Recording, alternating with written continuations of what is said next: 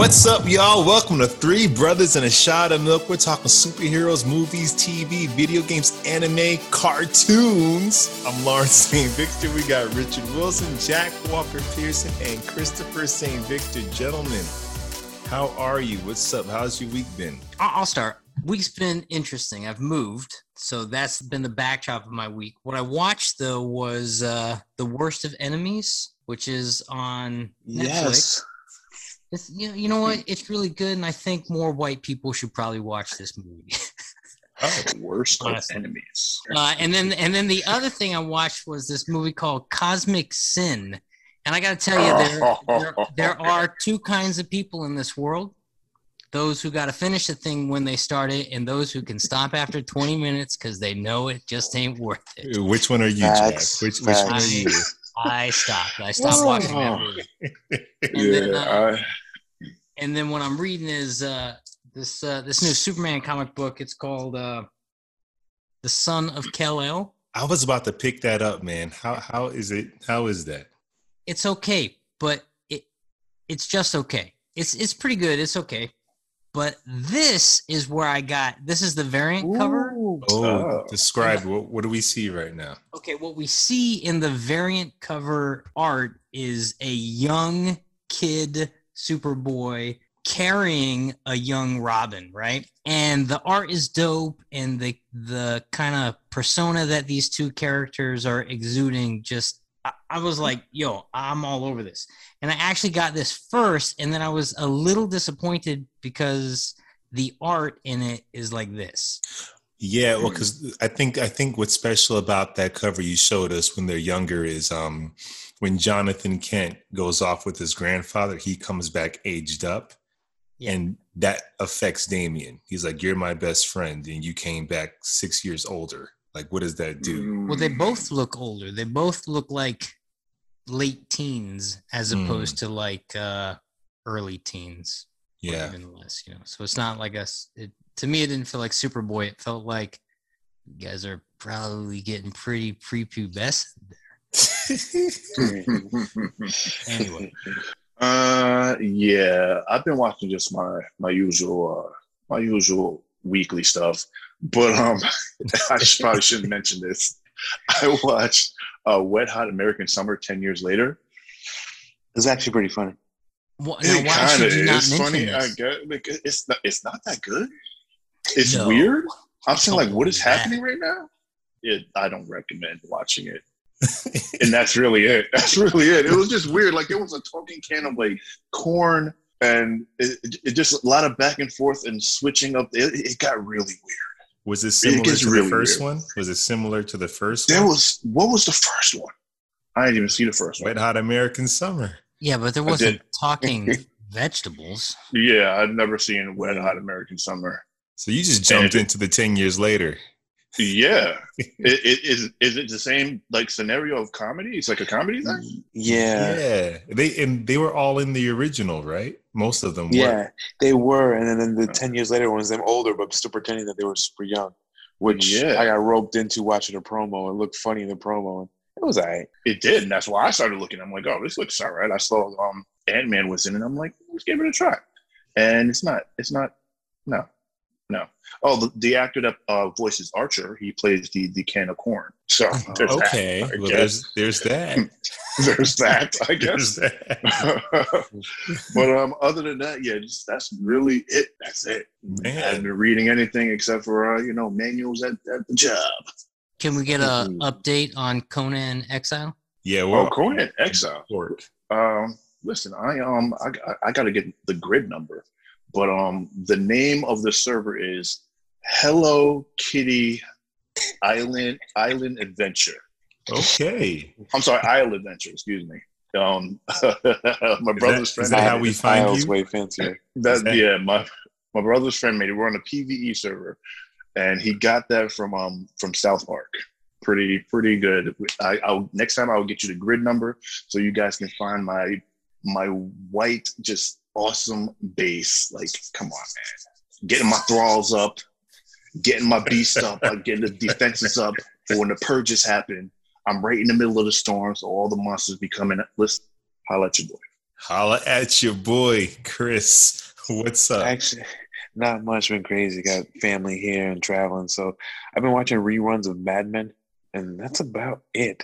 Oh, and I started reading Dark Knight's The Road to Metal because Okay. all the McFarlane toys right now are tied to metal. So I need to know what the heck is going on. So Mm-hmm. I've had it sitting for a while. I was like, you know what? Now it's time for me to get into it. I tried. I'm so overwhelmed by metal's a lot. A lot. And I got overwhelmed. I'm like, I can't even jump in right now. There's an awesome YouTube channel called Comicstorian, and they kind of narrate and show panels of like different comics and series. So I thought about maybe just kind of catching up, watching them do it, but they still got like 15 videos just to get into metal. Metal's a lot. There's a lot. Well, and and Jay is not narrating, but he's voice acting some of the comic versions of it. Friend of the show, Jason R. Moore. You might know him from The Punisher. Oh. He played Curtis. He is the voice of one of the evil Batmen. I forget the name, but it sounds really great. So if you're into metal, you have to check that out. It's really cool animation. Some of those variant covers are pretty valuable. Also, stupid. And it's new. It keeps blowing my mind. Like there are these new comics that are coming out. Issue 1, they're a week old, and the variant covers are already like a couple $100. If they're limited, then they're gonna go up. Well, that's the new thing. I guess anyone can kind of have a special edition cover made now. For me this week, I'm gonna just follow the bandwagon of like watching things that aren't great. I finished Fear Street Part 3. Oh, good for you.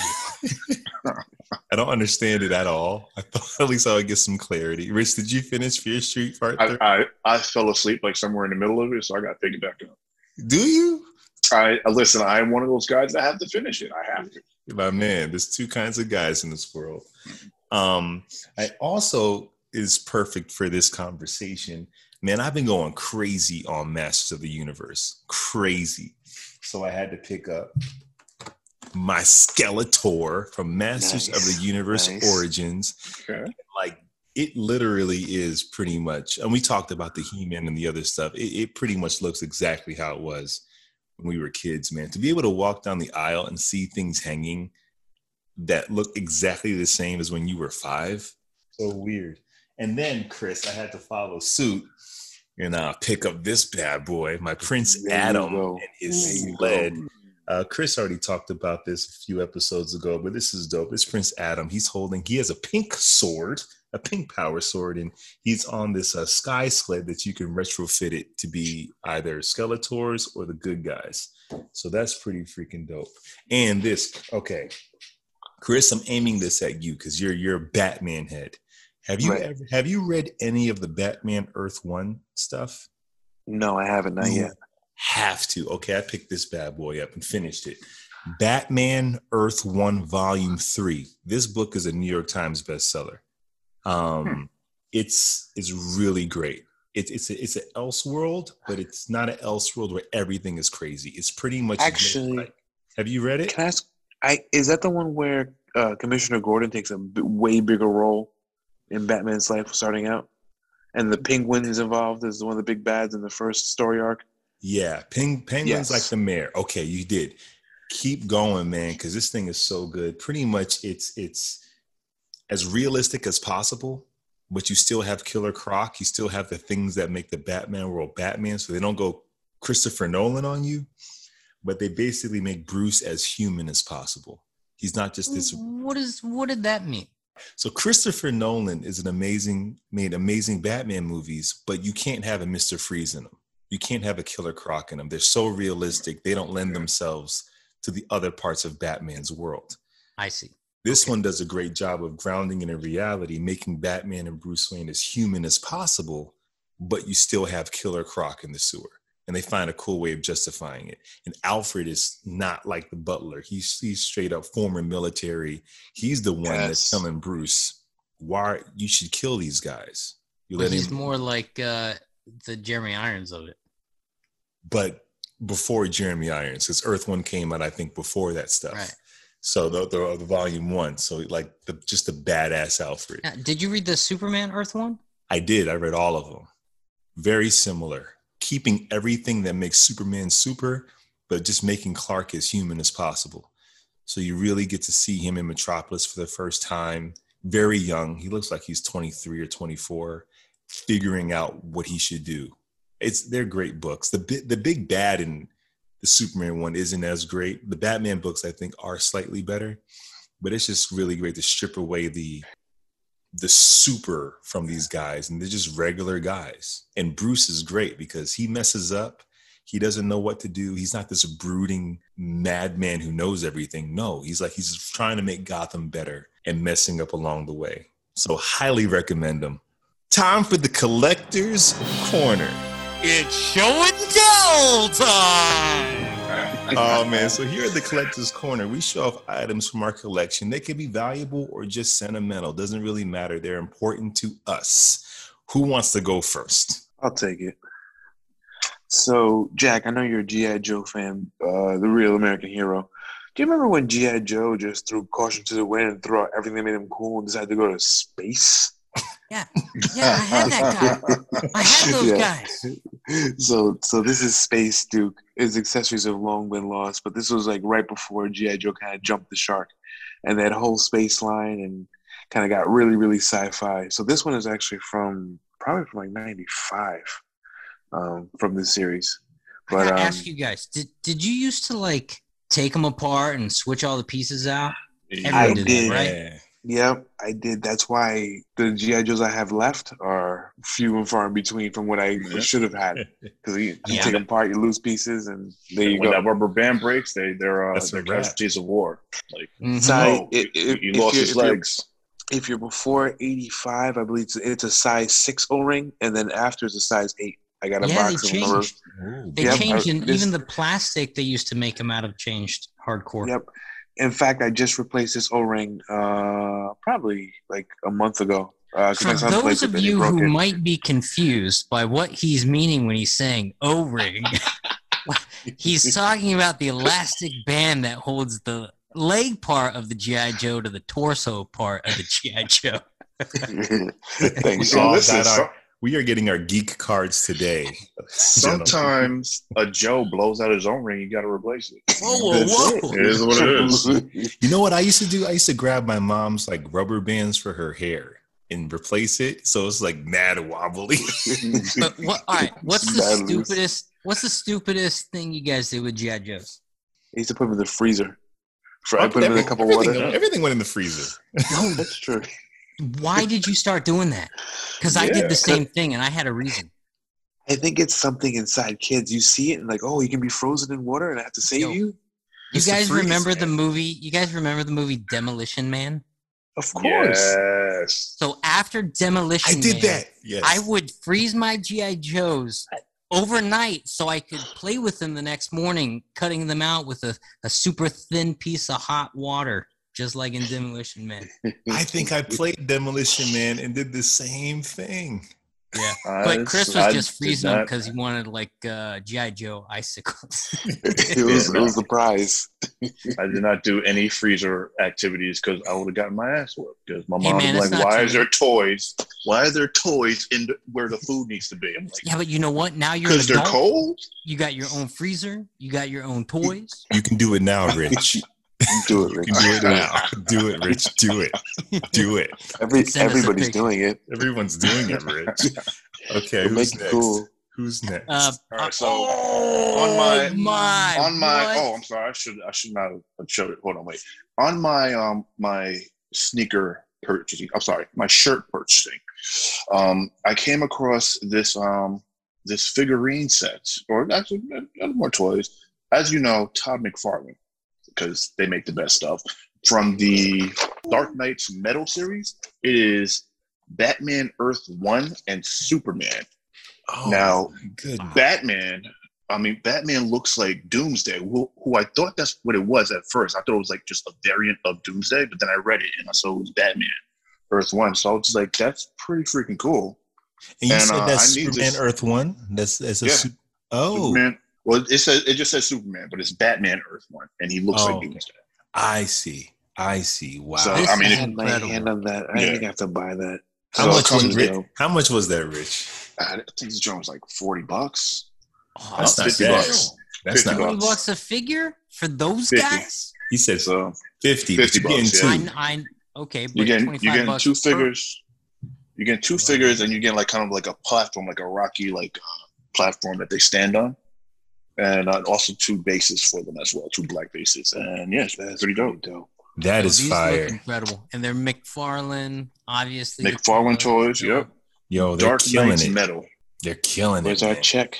Where's our check, McFarlane? Come on, McFarlane. You gotta listen. Even if you're not giving us check, give us toys. So we can Give talk us about toys. Review. Yeah. Which, Oh yeah. I'll go next. Riffing off of what Rich has got going on. Ooh. This is my. So I'm showing. It's the signature series. It's a Doomsday toy. It's in a 2-part box. The outside box is sleek, flat black with the blood red Superman S. Dope. Inside the box, which I've never opened, but I opened it today. Jack. Oh no! Wow. Is Doomsday in his suit before he breaks out of that cocoon that he's underground? Yeah, I've never seen that figure. Suit. That's pretty dope. So this guy is probably about $250. All right. That's how much it's worth, or how much you got it for. No, I got it for free. Was it when okay. you went to that trip to DC? No, that's how much it's worth. I could sell this on eBay right now and easy get $150-$200, no question. Dude, fire. Was that Jack? Did you get that on the trip? The trip we took to DC Comics? Yeah, buddy. Why did I miss out on that? No, I don't know. I think it's so fire. Yo, we went. So Lawrence and I went with our buddy Malcolm, who was on iZombie. He gave us a VIP tour of DC Comics.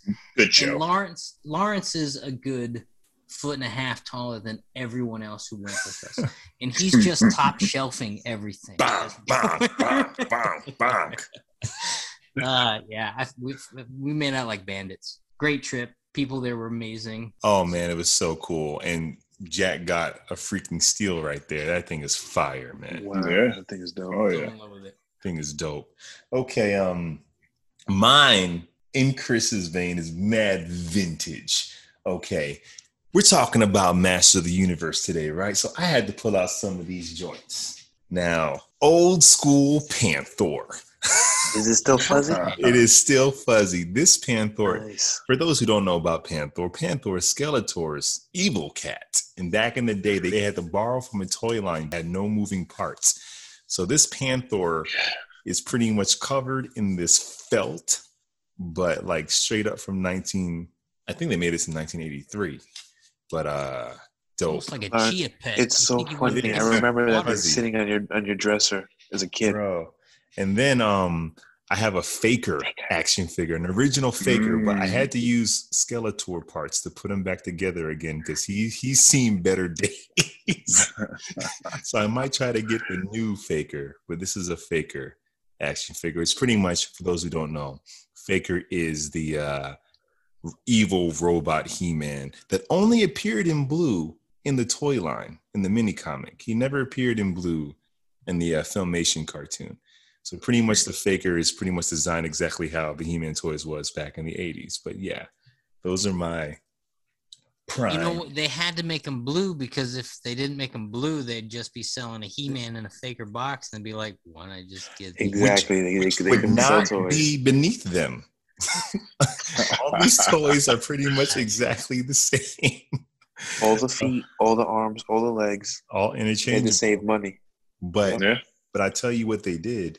All the action figures are fairly similar, but they gave you play sets. They gave you Castle Grayskull. They gave you Snake Mountain. They gave you the vehicles. They gave you like all the accessories are crazy when it comes to Masters. Similar to Barbie, all the Barbie dolls are the same, but then the houses and the cars and the other stuff is what makes it special. And if you guys have not seen Lawrence's Barbie collection yet, you're missing out. That's a whole nother podcast. Oh man, great items, guys. I think it's time to get into the news. And now it's time for the news. Guys, so we have Leslie Grace from In the Heights, the film, cast as Batgirl for the HBO Max movie Batgirl, which I'm pretty excited about. What do you guys think? She's welcome on this podcast anytime. I will tell you that. And there goes our sponsors. I'm going to keep the buck. I don't know who that is because I never watched In the Heights. So what I'm excited about it is that she's a woman of color. So it just continues to open up the world. And here's some more news. J.K. Simmons apparently is in negotiations to play Commissioner Gordon again in the series.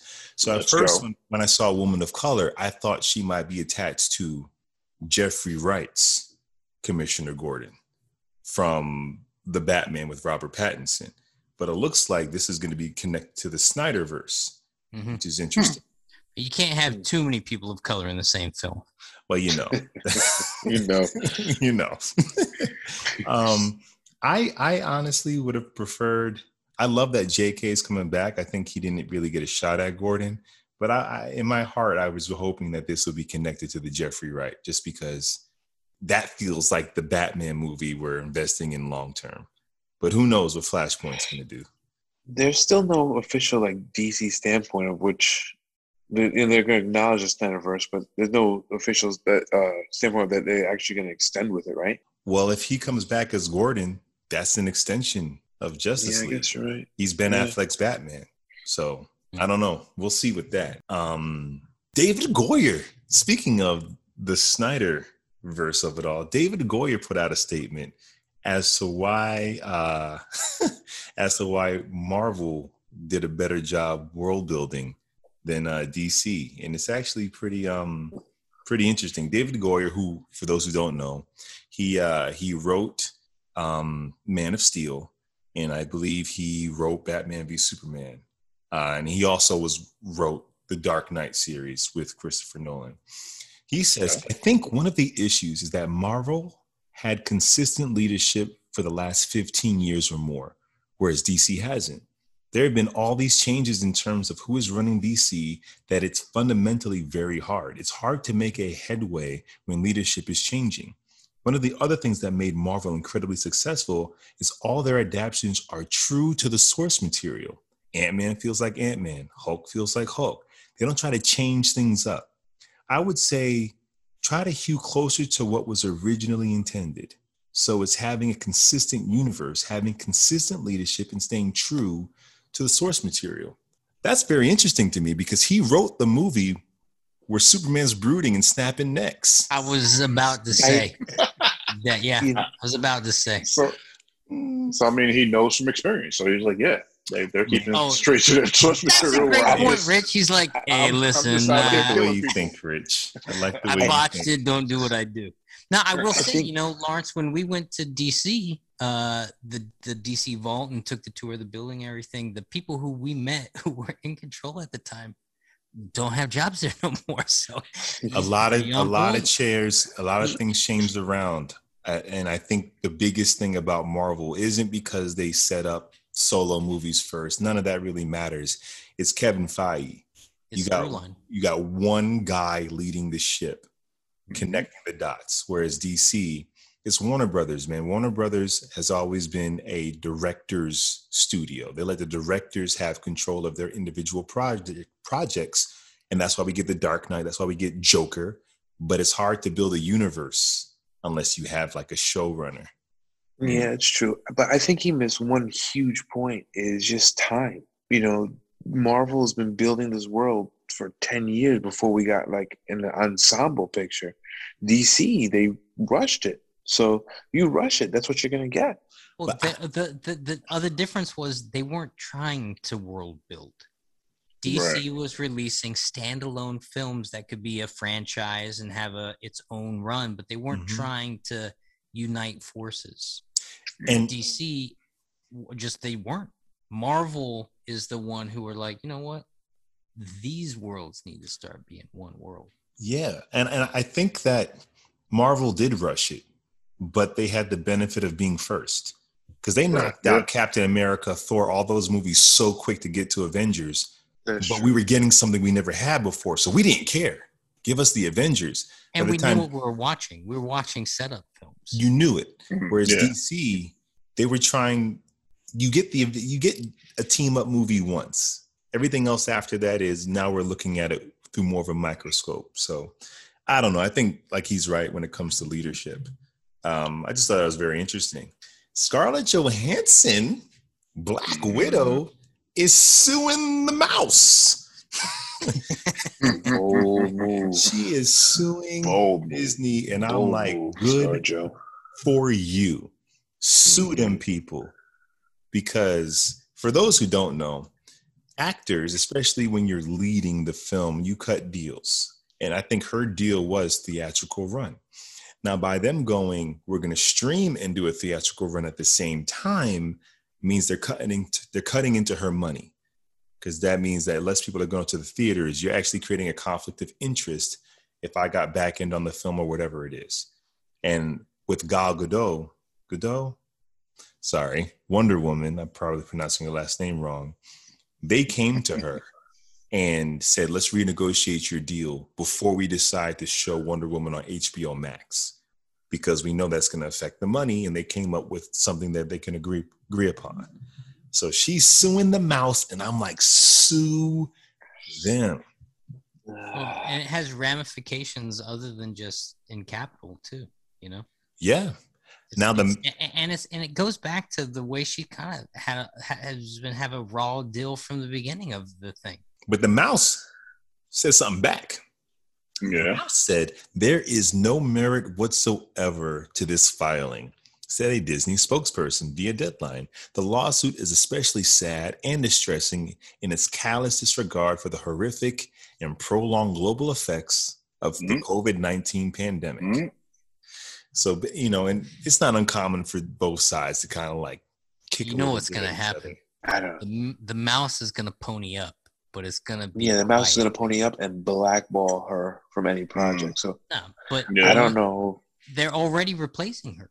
She's already getting replaced by her sister, who was introduced in the thing. Spoiler alert.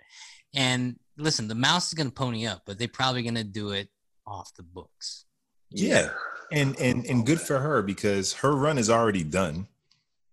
And on her last run, she should have gotten this much money, and they cut into that. So it's like, get the money you were supposed to, get more, and you're still a freaking Avenger.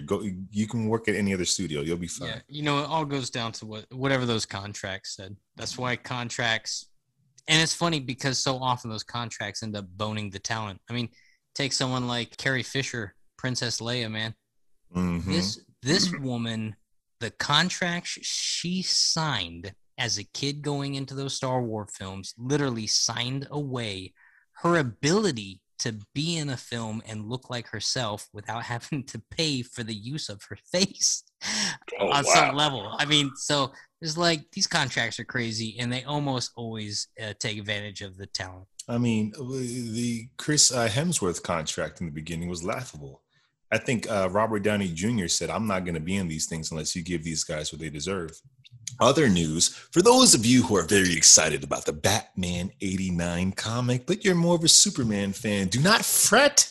89? Oh, yeah, it's the Tim Burton one. Yeah. Oh, You know the one with Tim Burton? right. Rich, Is that the one yeah. with Michael Keaton? Yeah. Oh, gotcha. Michael Keaton. Yeah. Is that one, Rich? We got it. No, we got it. We got it. Yeah. Well, we are getting a Superman 78 comic. First one's coming out August 24th, and this thing looks great. It's going to be the continuation of the Christopher Reeve series. Let me show you guys some pics. This is all on the gram, so go check it out. And just like the 89 comic of Batman, there's going to be mad variant covers and stuff, but look at that bad boy right there. I'm showing them a picture of pretty much Superman flying towards the camera. With Superman Just like 78. the movie jacket. Looks just like the movie jacket. Look at that. Look at this, Jack. Another image of Christopher Reeves. He's holding the crystal. Oh, I've already pre-ordered my comic. Oh, buddy. wow. So you're ahead of the game. It's just fun stuff, and I'm definitely going to jump into this and the Batman one. It's like our childhood is just coming back, which is just amazing. Speaking of our childhood coming back, Ghostbusters Afterlife dropped the trailer. What do you guys think? I can't wait. Yeah. I can't wait.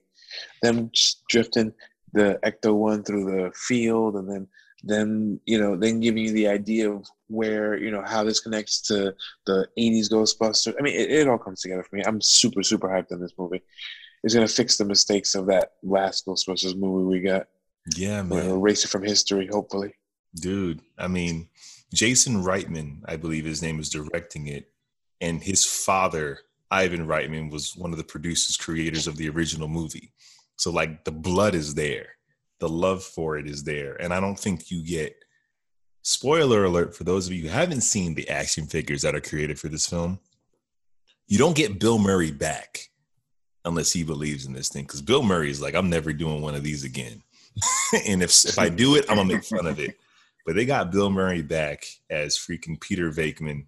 I don't know what capacity, but he doesn't come back unless he thinks it's dope. The last Ghostbuster film largely happened because they didn't want to do it. And he said, if you're going to do a Ghostbuster film, put the funniest people in Hollywood in it, and it's these ladies. And that's kind of how that movie got made in the first place. I thought the last Ghostbuster film lacked imagination, but it didn't lack talent. It didn't lack funny, creative, brilliant people. It just lacked originality. Yeah. I don't even remember it. Like I know I watched it. I just don't remember it. And that's the news, guys. Now, I've been waiting for this part all week. Okay, we're about to get into the debate. Let's get ready to rumble. And for those listening, I have to apologize. The last few debates haven't been much of debates. We kind of answered questions, and for the most part, we kind of agreed on a lot of things the last few episodes.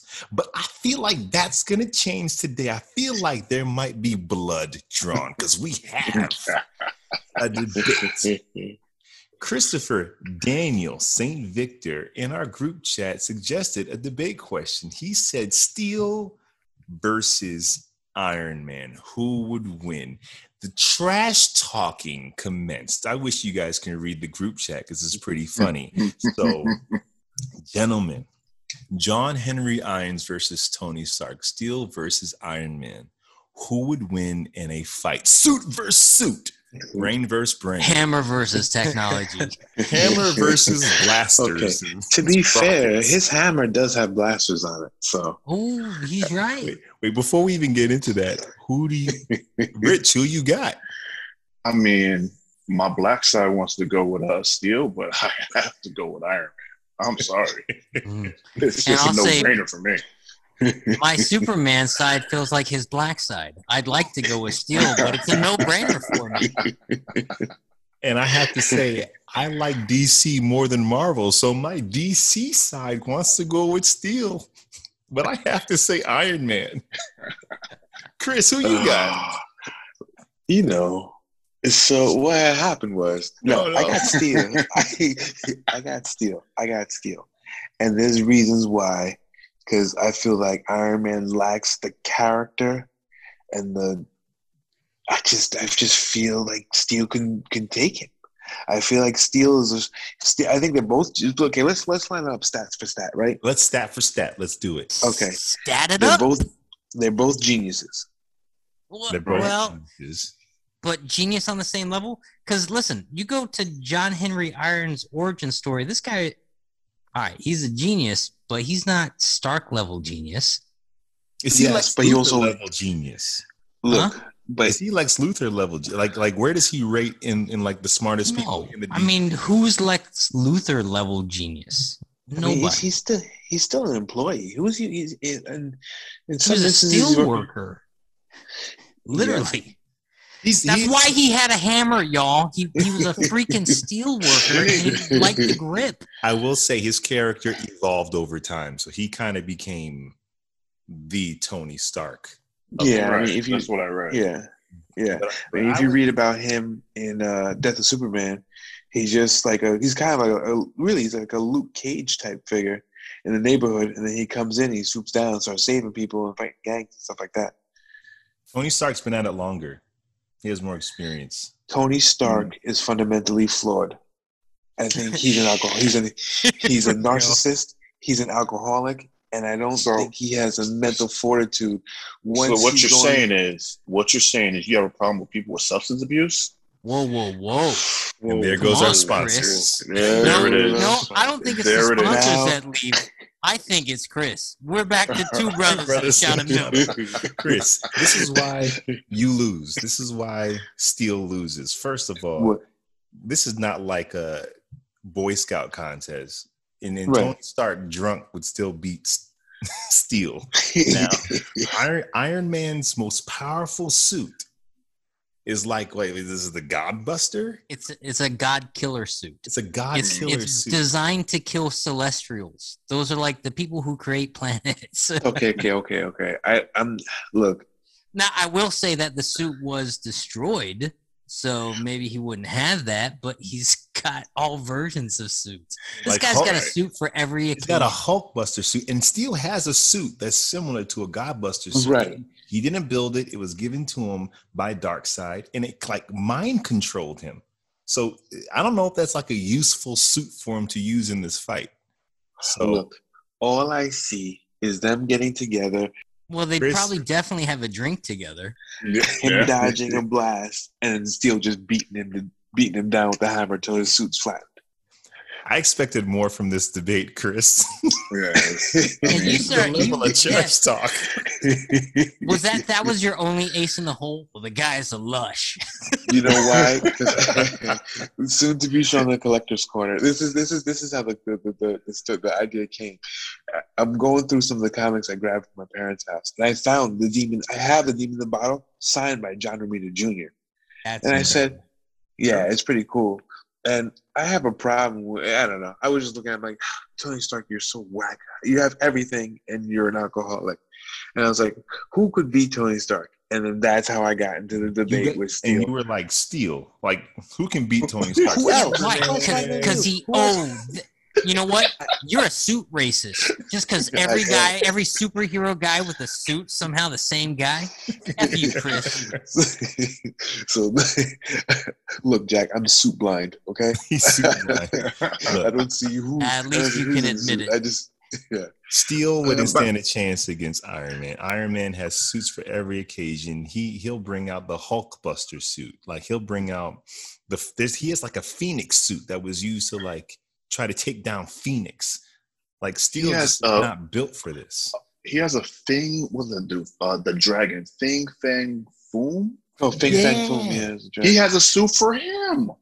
Like, come on, he has a suit for everything. He has a suit to fight Thor. You know what? He's probably even got a suit to fight Steel, even though he's in an alternate universe. And it's probably like not. It's probably like Mark. It's probably 3. cufflinks. Here's my thing with Tony Stark. He's my man, and he has a suit for everything because he's also the guy that had a contingency plan for if the Avengers was to go off the rails. So why wouldn't he have a suit to fight the Avengers and pretty much anything else that might come across? Like he's a man that's constantly, his brain is constantly churning. So it's like, oh, what if this happens? Let me make a suit for that. What if I need to go here? Let me make a suit for that. What if this guy steps out of line? Let me make a suit What for that. suited hero villain could We would compete? pick. I thought about that. We could pick Robot from Invincible. Who else? He Would- Batwing. He would not Batwing take is down whack. No, he wouldn't. Robot. Batwing is whack. Who else you have? Batwing. Lex Luthor maybe in his suit. You mean maybe because he Not went toe to toe even. with Superman for a little bit. Kryptonite though. It was okay. So I mean, who else do you have? No I one. guess. And I think that's the point. It's like Yeah. I know. any suited up armored hero, like how we compare Omni-Man and Homelander to Superman, like your version of Iron Man at this point, and you're not going to Right. be the original. Yeah. I want to apologize to our listeners. I hyped this up like it was going to be a slobber knocker, and it kind of turned out to be. Three guys punching. Yeah. So, that's true. Chris- There wasn't much else. Shame on you. Shame on Shame you, on you, Chris. and shame on us for entertaining this debate. Right. Shame on all of us. Shame on all of us. Let's get to why we're here in the first place. Guys, we got a chance to go back into our childhood, go back into 1984, 5, 3. He-Man There and goes the rest of our the sponsors. rest of our sponsors. We got Masters of the Universe Revelation. which is a spiritual sequel to Filmation's He-Man and the Masters of the Universe. 5 episodes dropped on Netflix all at once and showed us the first part of this story's journey. Here's a little recap. And, okay, disclaimer for those listening. It's kind of hard to talk about this series without talking about the shenanigans around the series. So this is going to be a talk about the series and then a talk about the making of the series as well. But no spoiler alert. So spoiler all around. Here we go. Brief recap. Basically, like I said, it's a spiritual sequel to He-Man and the Masters of the Universe. So we pretty much pick up where that series left off, spiritually and tonally. We have He-Man escorting some of Skeletor's minions to Castle Grayskull, while Teela is being celebrated. She's gonna be the new man at arms. At Castle Grayskull, we realize it's a lie. Skeletor is there. He cloaked himself looking like one of his minions, and that's not He-Man with them, because we see Prince Adam at the celebration, and it's Faker. And you guys, I talked about my action figure Faker. It's an android He-Man. Basically, they take the sorceress, they get into Castle Grayskull. We realize that there is a power beneath Castle Grayskull. Castle Grayskull has always been this mirage. Basically, you got Teela and all of them are alerted. They go to Castle Grayskull. Prince Adam says the thing that I was saying when I was 5 freaking years old. By the power of Grayskull, I have the power. Cringer gets got. Battle Cat, they go. Yada, yada, yada. They're fighting. They're at the end. Skeletor tricks He-Man into pretty much opening the power source of the entire universe and multiverse. And to contain that power, He-Man has to absorb it into his sword while wielding the sword. And He-Man disintegrates, blows up with Skeletor next to him. He-Man dies at the end of the first episode. Up until that point, it kind of played out like a more mature version of what we grew up on. Now, episode 2 and on, we're in a whole different world. The magic is gone. Teela is kind of this sort of gun for hire. She'll steal things if you need it, go get this if you need it or whatever. And basically mercenary. It's like Cara Dune from Mandalorian. Yeah, pretty much. And then she's pretty much enlisted and told by the sorceress that her and Evelyn and Orko will go on this journey to retrieve the power swords. One's in Preternia heaven and one's in Subternia hell. Before that, she goes to see her father, and they had a falling out. You see that in episode 1, because everyone knew Adam was He-Man except her, and she gets angry about it. And then she goes with Roboto and Orko, and they go on this hero's journey. And then by the end, they retrieve the swords while in heaven, Preternia. They see Adam. He's there with all the other champions, and he winds up finding a way back. But if he comes back, he'll never go to heaven again. He'll just die like everybody else dies. They come back. They get the swords together. They go there to pretty much give magic back to Castle Grayskull, because without magic, the universe falls apart. Eternia is a centerpiece of the entire universe multiverse. If Eternia dies, everything else dies with it. It was all Skeletor's been there the whole time as Adam's raising up that sword, saying the power of Grayskull to unleash magic back in the universe. Skeletor stabs him through the back, coming out through his gut, blood everywhere. Adam collapses to the ground. Skeletor grabs that sword, says, by the power of Grayskull, and we have Skelegod. Sorry for the all over the place recap, but that's where we are. Gentlemen, what did you think of the series? And let's just have a free for all. Let's all just jump in. I'd like to start with what I liked about it. The art in it is phenomenal. Powerhouse killed it. Looks beautiful. Yeah, absolutely. That's it? That's Okay. Well, we're off to a good start. I was waiting for more. Okay. Rich? Yeah, I will say the same thing. The art is great. I love the story. It got a little whiny at times. Where Teela was like, oh, yeah, I mean, I'm okay, not a little, but Tila was like really in her feelings. Like she really couldn't get over the fact that no one told her. And I'm just like, come on. The universe is at stake here. Like, can we just bury that for a minute and get on one, you know? But yeah, the animation was good.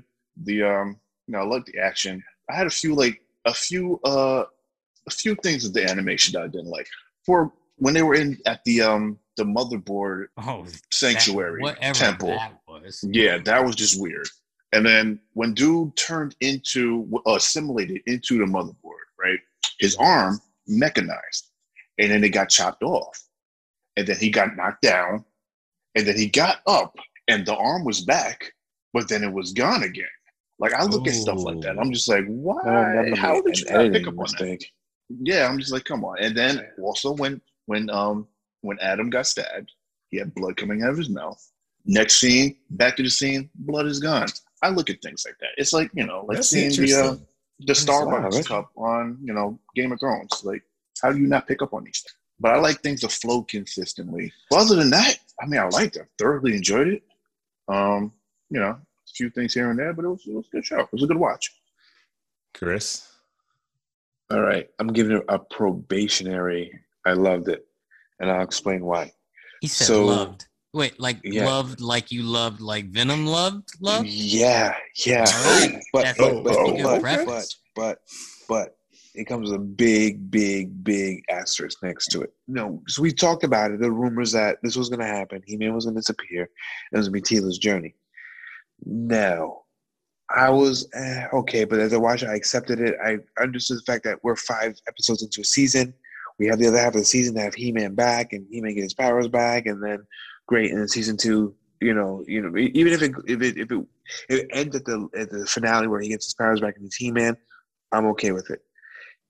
If it happens that He-Man is dead, that's it. I'm done with the series, and then I loved it. Guess goes down the drain. Let me address your asterisk real quick before we get too far past that. At the end of the second series, the best case scenario is He-Man finally gets his powers 5 episodes later, because now what the second series is about is, just anyone who wields the sword gets bestowed the powers. So Skeletor, of course, has powers now. Matter of fact, anyone can have the powers if they just have the sword, whatever, fine. So your best case scenario is that he's gets the powers by the end of it. It's weird, man. I never enjoyed something and been so disappointed in that very same thing at the same exact time.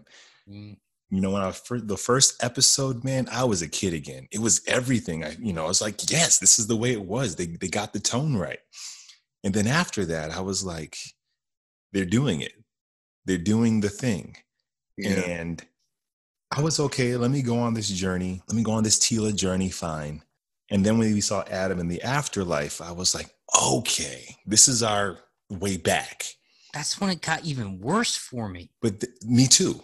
Because for me, I love He-Man. Like I had He-Man underwear. I had a He-Man lunchbox. He-Man might have been my first entryway into geekdom. Like that was the thing on television all the time. Not Superman, not Batman. It was like He-Man when I was like 4 or 5 years old.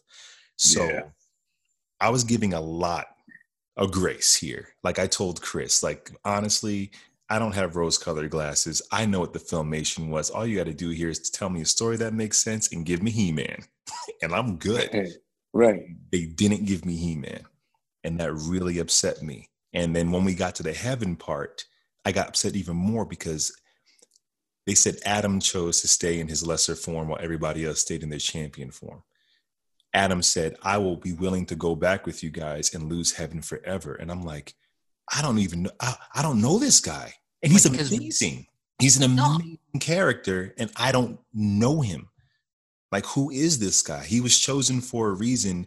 And we're supposed to live in a world without He-Man. And we don't even know who He-Man is in this world. Apparently he wasn't chosen. He was chosen.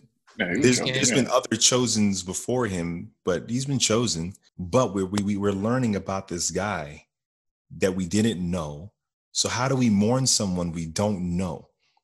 And we have a love for He-Man, but if you never watched this series before and he dies in the first episode, It's like Death of Superman, Jack. It's like the reason why it worked is because we had years of who this guy was to miss him. Like, you don't miss him. So it's either, and I'm like, who is this made for? It's either it's made for the fans and you pissed us off, or you made it for new fans who don't know him to care. Yeah, so that's a good point. Here's why it got even worse for me when they got to heaven. They were like, and it's not really heaven. It's more like an elite club place for heroes. It's not for everyone's afterlife. It's like an alternate dimension. Like, it's still a physical place.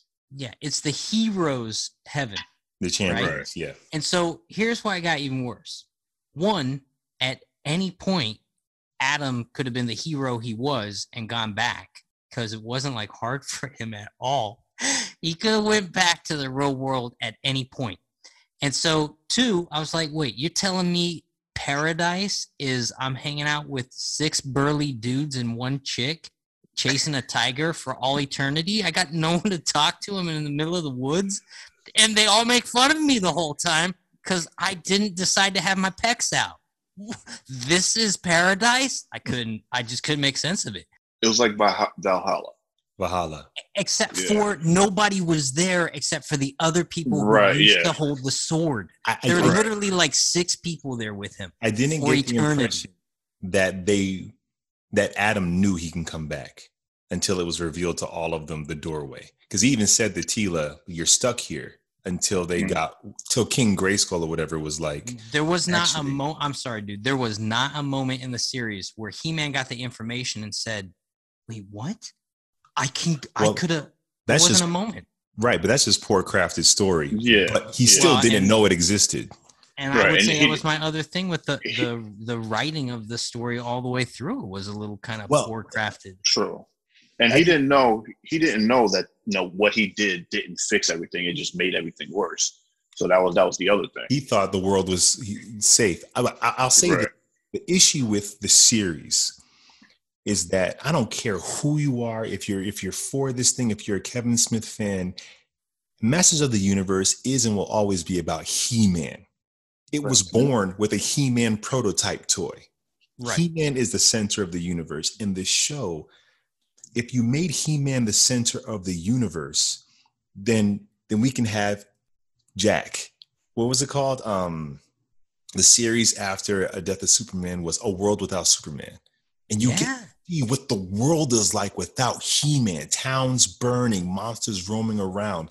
Like, give us the world. And the reason that they didn't invest in the Adam He-Man character. So by the time we see him in Preternia, it's just dialogue to get to the point. To me, this was like the problem with the Mortal Kombat movie, the last one that just came out. You have who's the lead? Your tent pole guy, the thing you hang your house on, your foundation for your house, you don't use.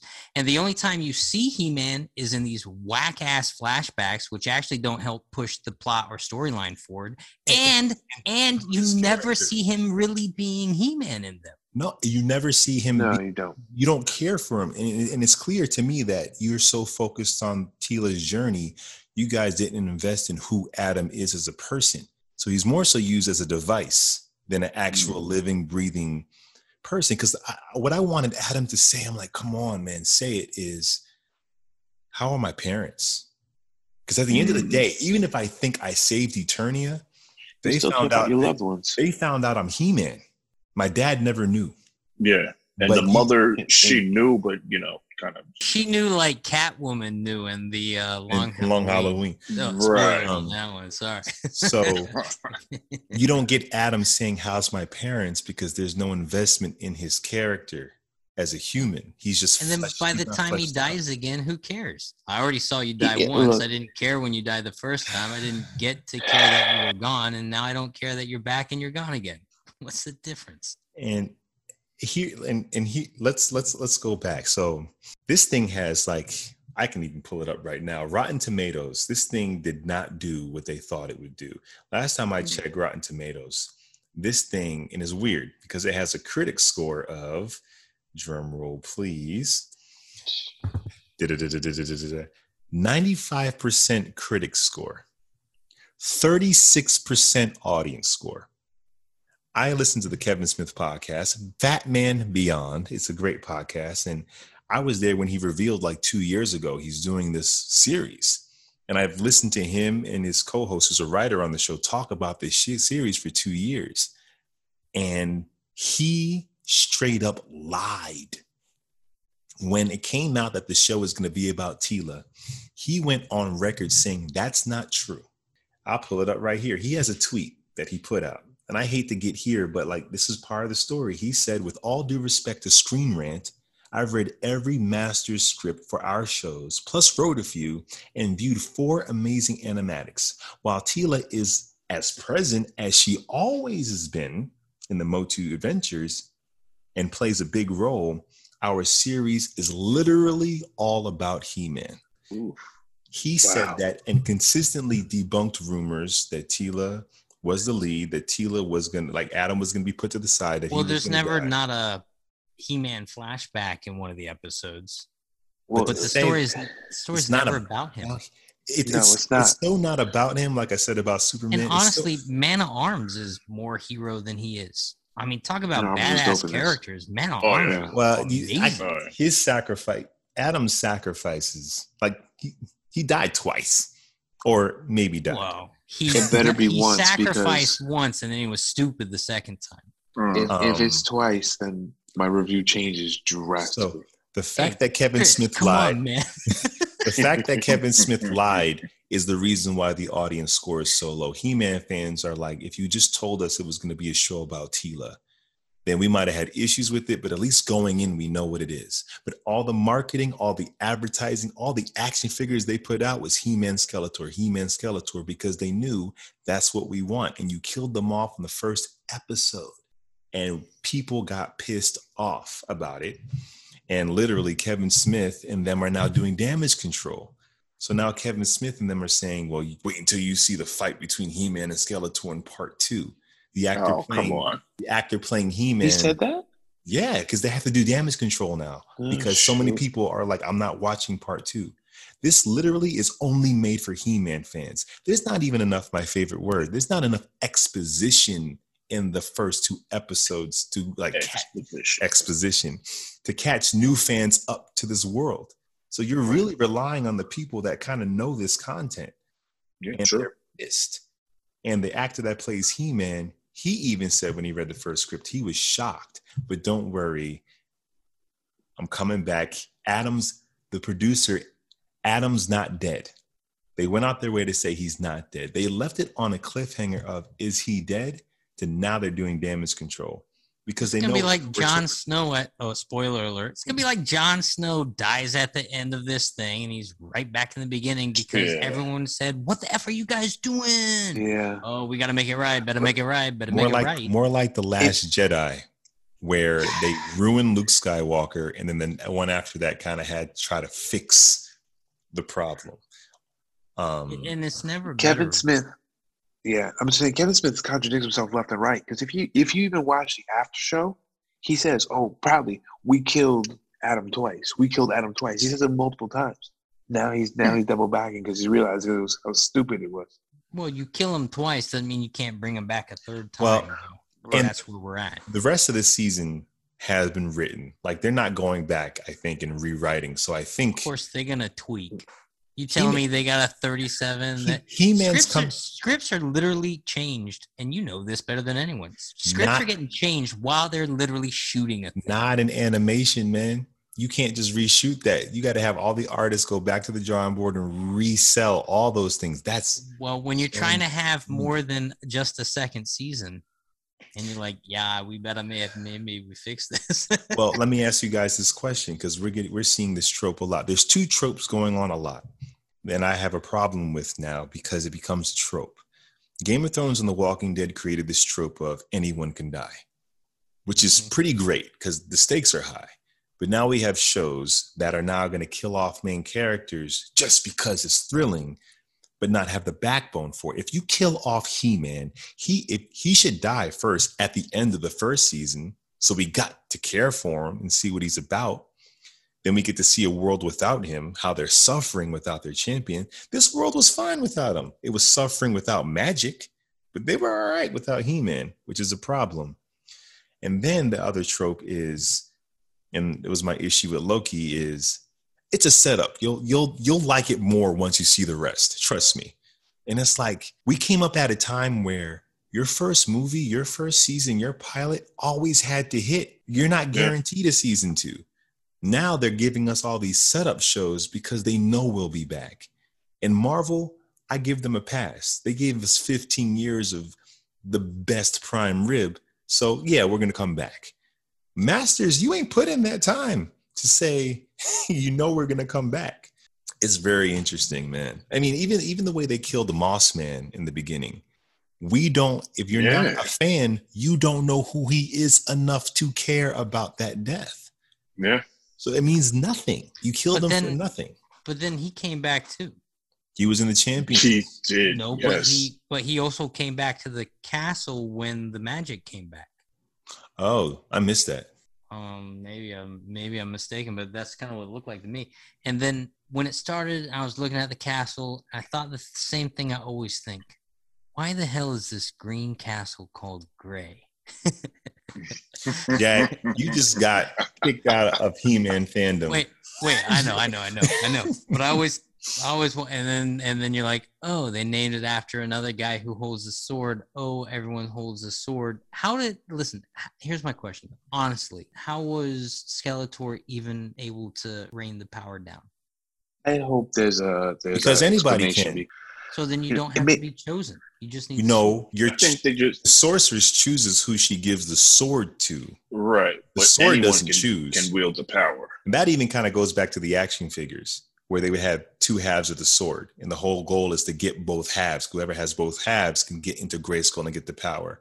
So it's not like it's exclusive. Except for when you die, having been a hero, you go to an exclusive club where only heroes exist. Champions. Wait. Hold on, Jack.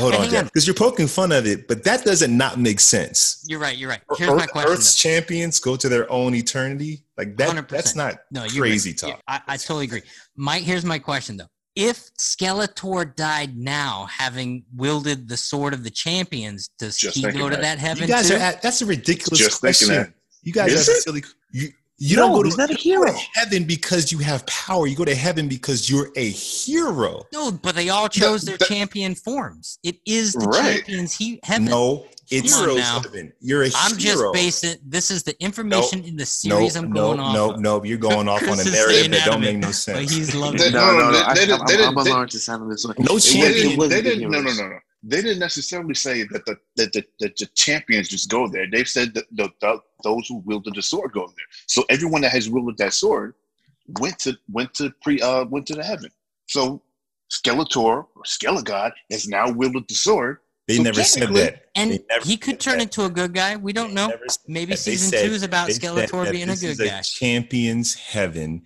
Those who qualify because they were champions. Now maybe the champions haven't become evil, but no. Like you guys are going off on some weird tangent. He's a champion in somebody's eyes. It's like, He-Man was always weird. To be fair, He-Man was never. It was always weird balance between like super sci-fi and like medieval. So He-Man was out there a little bit to begin with. So getting something weird from the series is kind of on par. And it's not a far stretch to go, oh, this is where the superheroes go because they're blessed with an afterlife. Like that's the reach. Would you guys choose that? It's not a choice. Like literally, it's even worse. They didn't know. Would you? What? Like you wake up and you're like, yo, who is this guy I've never known my entire life? I got to spend eternity. So Jack didn't really watch the show because the alternative is you're just dirt. It's not like, hey, there's magic. You're just dirt. You're just dirt. They said once you die, if you don't come here. No, you're dirt. Mossman says you go back to the ground. You are dirt. You become dirt. You're nothing. You don't go anywhere.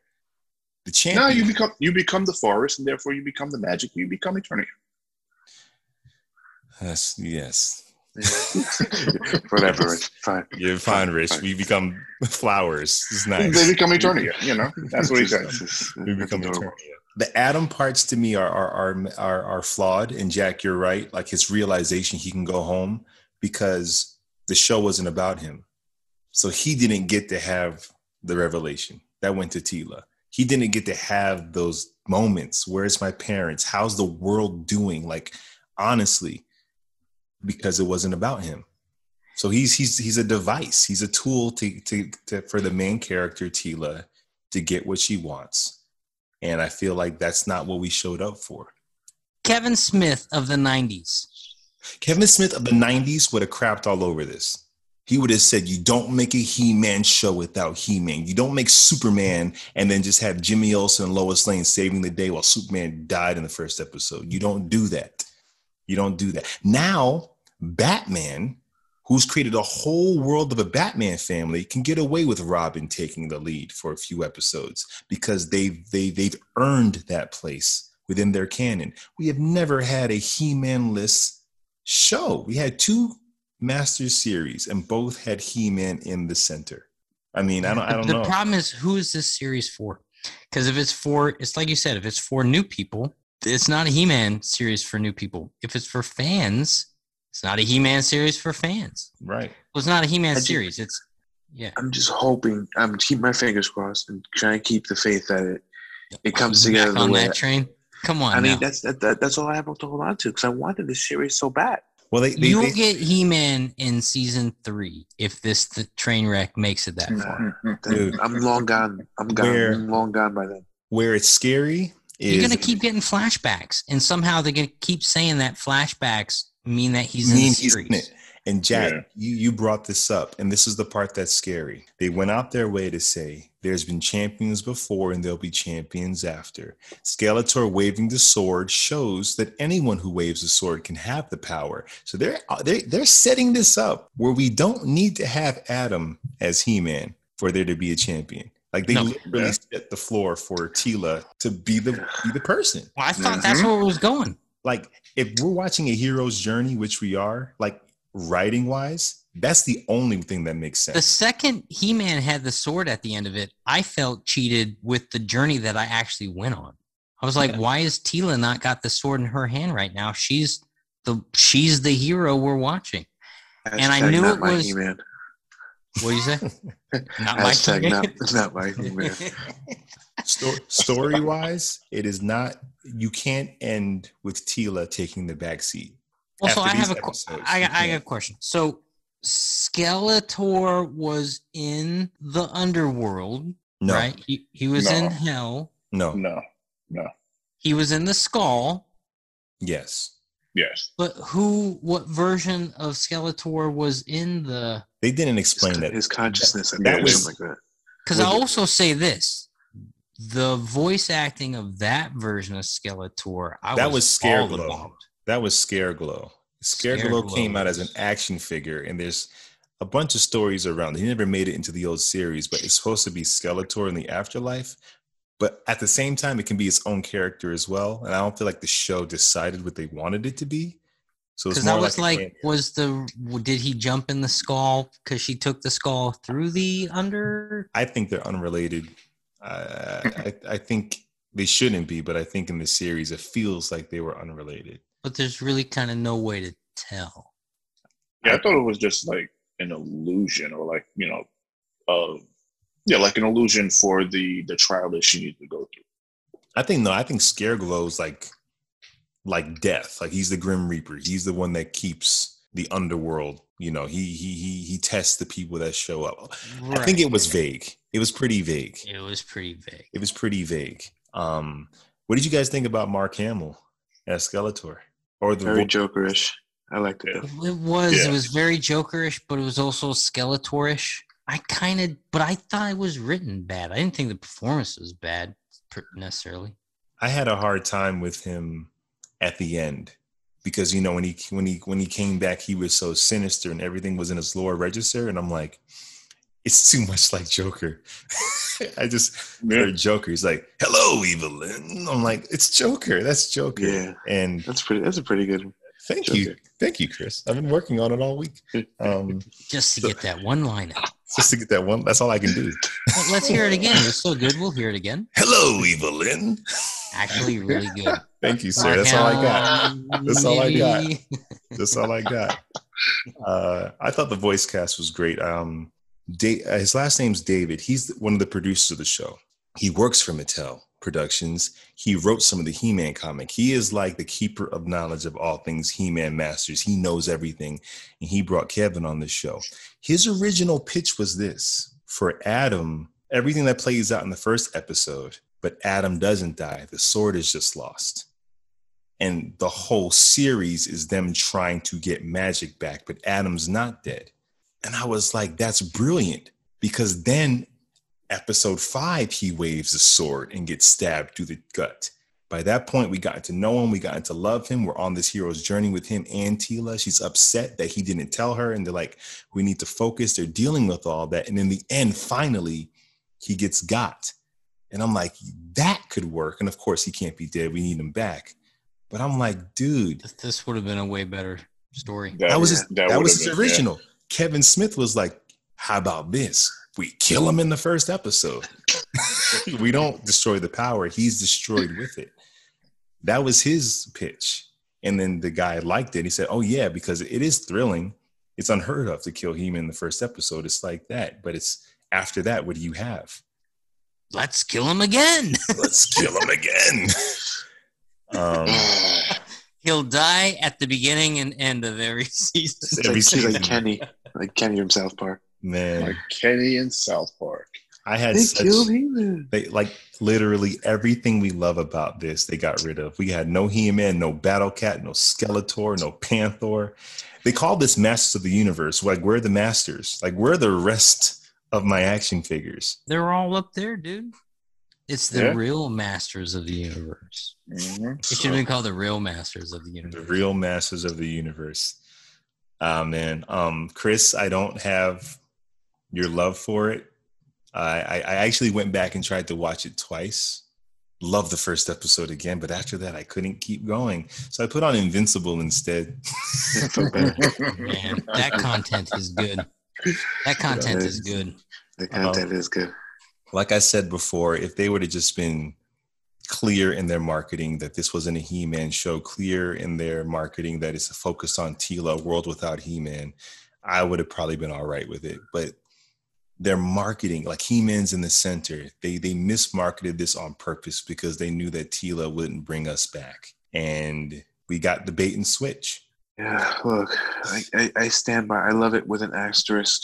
If we'll see what happens. And that love it might disappear to I'm never picking this property up ever again. Chris sounds like I sounded after watching Loki. Depends on how it plays out. Yeah. I'll say this though. I would watch a Man of Arms spinoff. Oh yeah. How cool was that guy? I would not. I would not. I'm sorry, guys. Okay. All right. All these soldiers and guys were like, no, He-Man is the one with the powers. I said spinoff. Don't call it He-Man. I don't want no spinoff. Give me my He-Man. You could call it Servants of the Universe. Okay? I don't care how dope Alfred is. I don't want no Alfred spinoff. Yeah, you do after a while. Here's what I'll say. If you had a good Batman, you could keep coming back to. You wouldn't mind an Alfred spinoff. If you had a good He-Man, you could keep coming back to. You wouldn't mind. I don't want no Perry White spinoff. Well, if you had good Superman, and there was like some spotlight stuff going on in this series, then you might want to get behind Perry White. I'll say that, to be honest, Teela is the best character to spin off. She's a freaking warrior. She's a. But if anyone could have had the sword, give her the sword at the end of this one. I think I was disappointed, but I did enjoy what I saw. But I had to divorce what I knew it should have been first. And when he came back at the end, it was hard to divorce what the show should be, which is his journey. And Teela with him too, neck and neck. Make it both their journeys, fine. But like to take him out, it's the same thing we talked about in Endgame. You take out Captain Marvel because you really don't know what to do with her. If you wanted this to be Teela's journey, you couldn't figure out how to keep Adam there and make it about her. And that sounds like a creative thing. There's a story that's easy there because Adam doesn't have the power. He's the normal guy. So he's got to learn how to be he's got to learn how to be Superman when Superman first came back from being dead and he's in the black suit and he's got no powers. He's got to learn a new skill set in order to still be who he is, who his heart says he is. And Teela can become the figurehead of that series for him to find a back.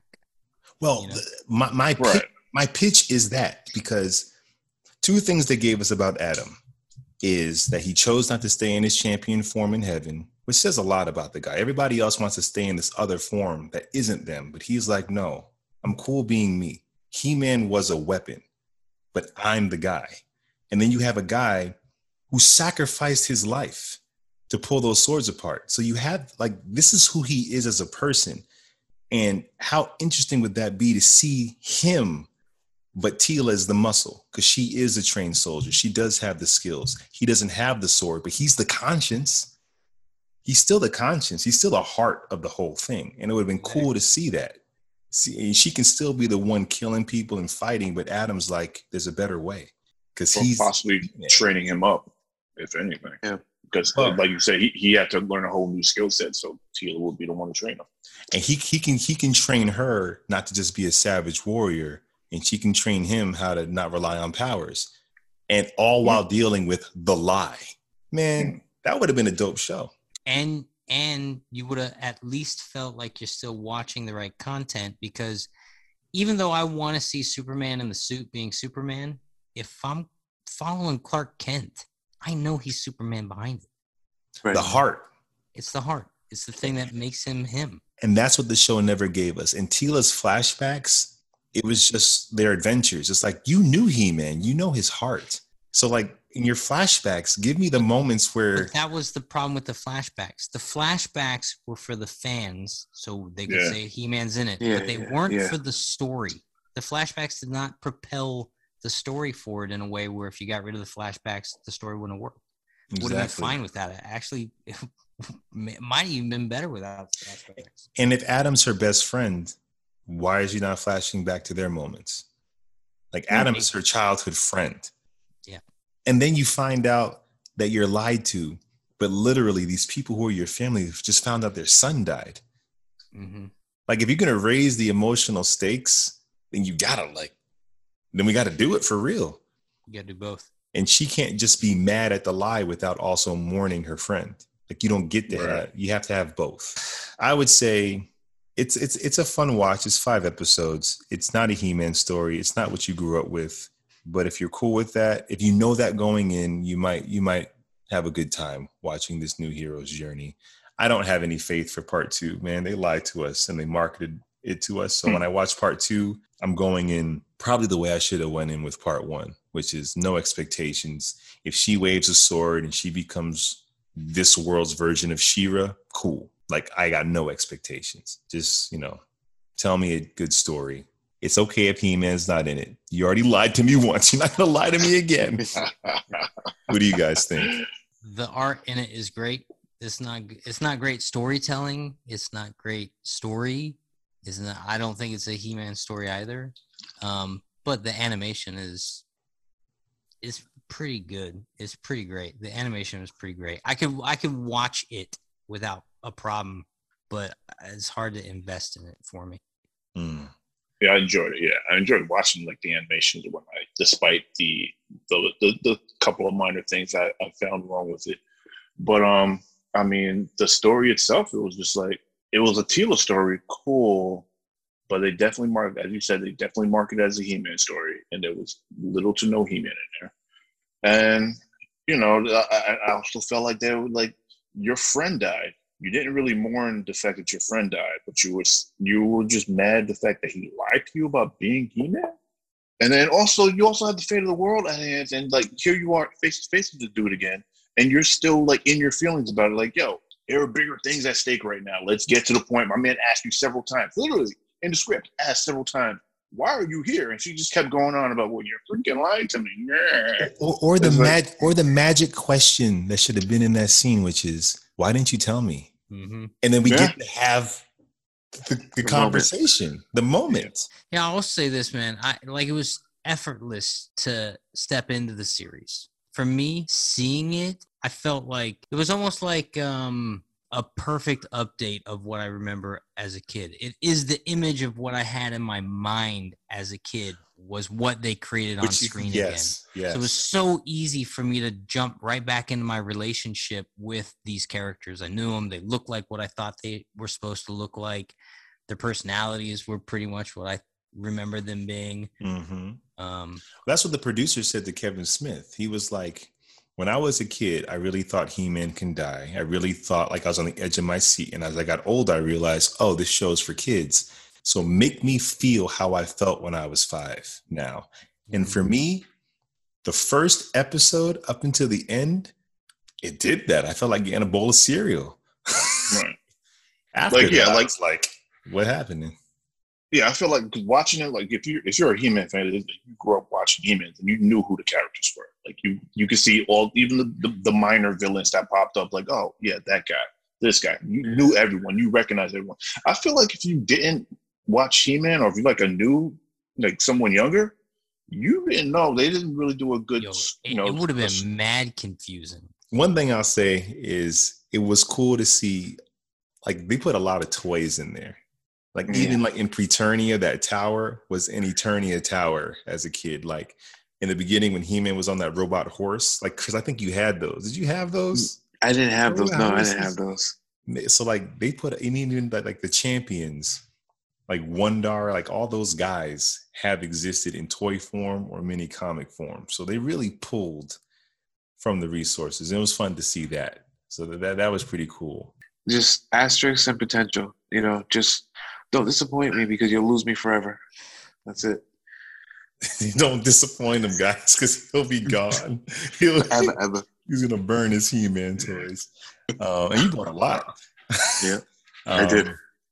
I want to give a recommendation before we get into the official recommendations. If you guys want to see an updated, fun, still meant for kids, but dope He-Man series, watch the Masters of the Universe series, the 2002 one. That series is what we wish this show was. It's a little more kiddie, a little more hokey because it was for the Cartoon Network and for kids, but it's what we wish this was. So I highly recommend that one if you want to get your updated He-Man fix. Now to the official recommendations. You need to be watching Tokyo Revengers. All right, it's on Crunchyroll. It's a nice little time travel. The main character, he is a loser. He's a young adult. He's a loser in life.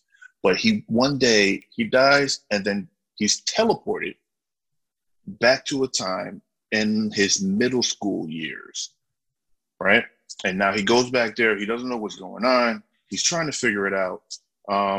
Next thing you know, he saves a kid's life that was supposed to die in the future. And then that kid saves him from dying and then pulls him back. And it comes to find out that he can consciously teleport in time back to this younger self. Like his conscious goes back into the body of his younger self in middle school. And he's trying to figure out a crime of his best friend dying, his girlfriend dying. And the thing I like about it is like when he's teleported into the past, like like say he goes to sleep on the 29th of July, he will wake up in that time period on the 29th of July, just in a different year. So now his body is kind of in a comatose state. So now he has to keep himself, they found a way to keep him alive, but pretty much IV injection and keep him, pumping him with fluids. So when he wakes up, so if he's there for like a month in the past, he wakes up, it's now a month in the future. Ooh. I'll check that out. That's dope. So like, that's fantastic because that means the time travel has consequences. You will lose time if you stay past. So he's trying to figure out save his girlfriend, figure out a murder between a gang member and why this gang fell apart, which had dire effects in the future. And that's where it's at now, and it's pretty freaking dope. I'm thoroughly enjoying it right now. Is it dubbed? Okay, the first 9 episodes are dubbed. Okay, but there are a few after that. So as the week, it comes out once a week, the dub one, so you'll be able to watch it. Because I don't read, Rich. Yeah, I know you don't read. I don't read cartoons. Damn, Neanderthal. Oh man. Awesome, Rich. Thanks, Rich. Hey, thank you guys so much for listening to this. I mean, it's a blast, you know, and at the end of the day, the fact that our childhood is coming back is pretty dope. You know, whether it comes back the way we wish it did, that may not happen, but the fact that it's coming back, that we have He-Man and Ghostbusters flooding our toy shelves, it's pretty dope to be an 80s baby right now. So thank y'all so much for listening. Going on this ride, please follow and download the episodes. It helps a lot. We're on social media. We're dropping content every day on Instagram, 3 Brothers and a Shot of Milk. Go ahead and follow us on there. And we will see you next time. Same bat time, same bat channel. We out.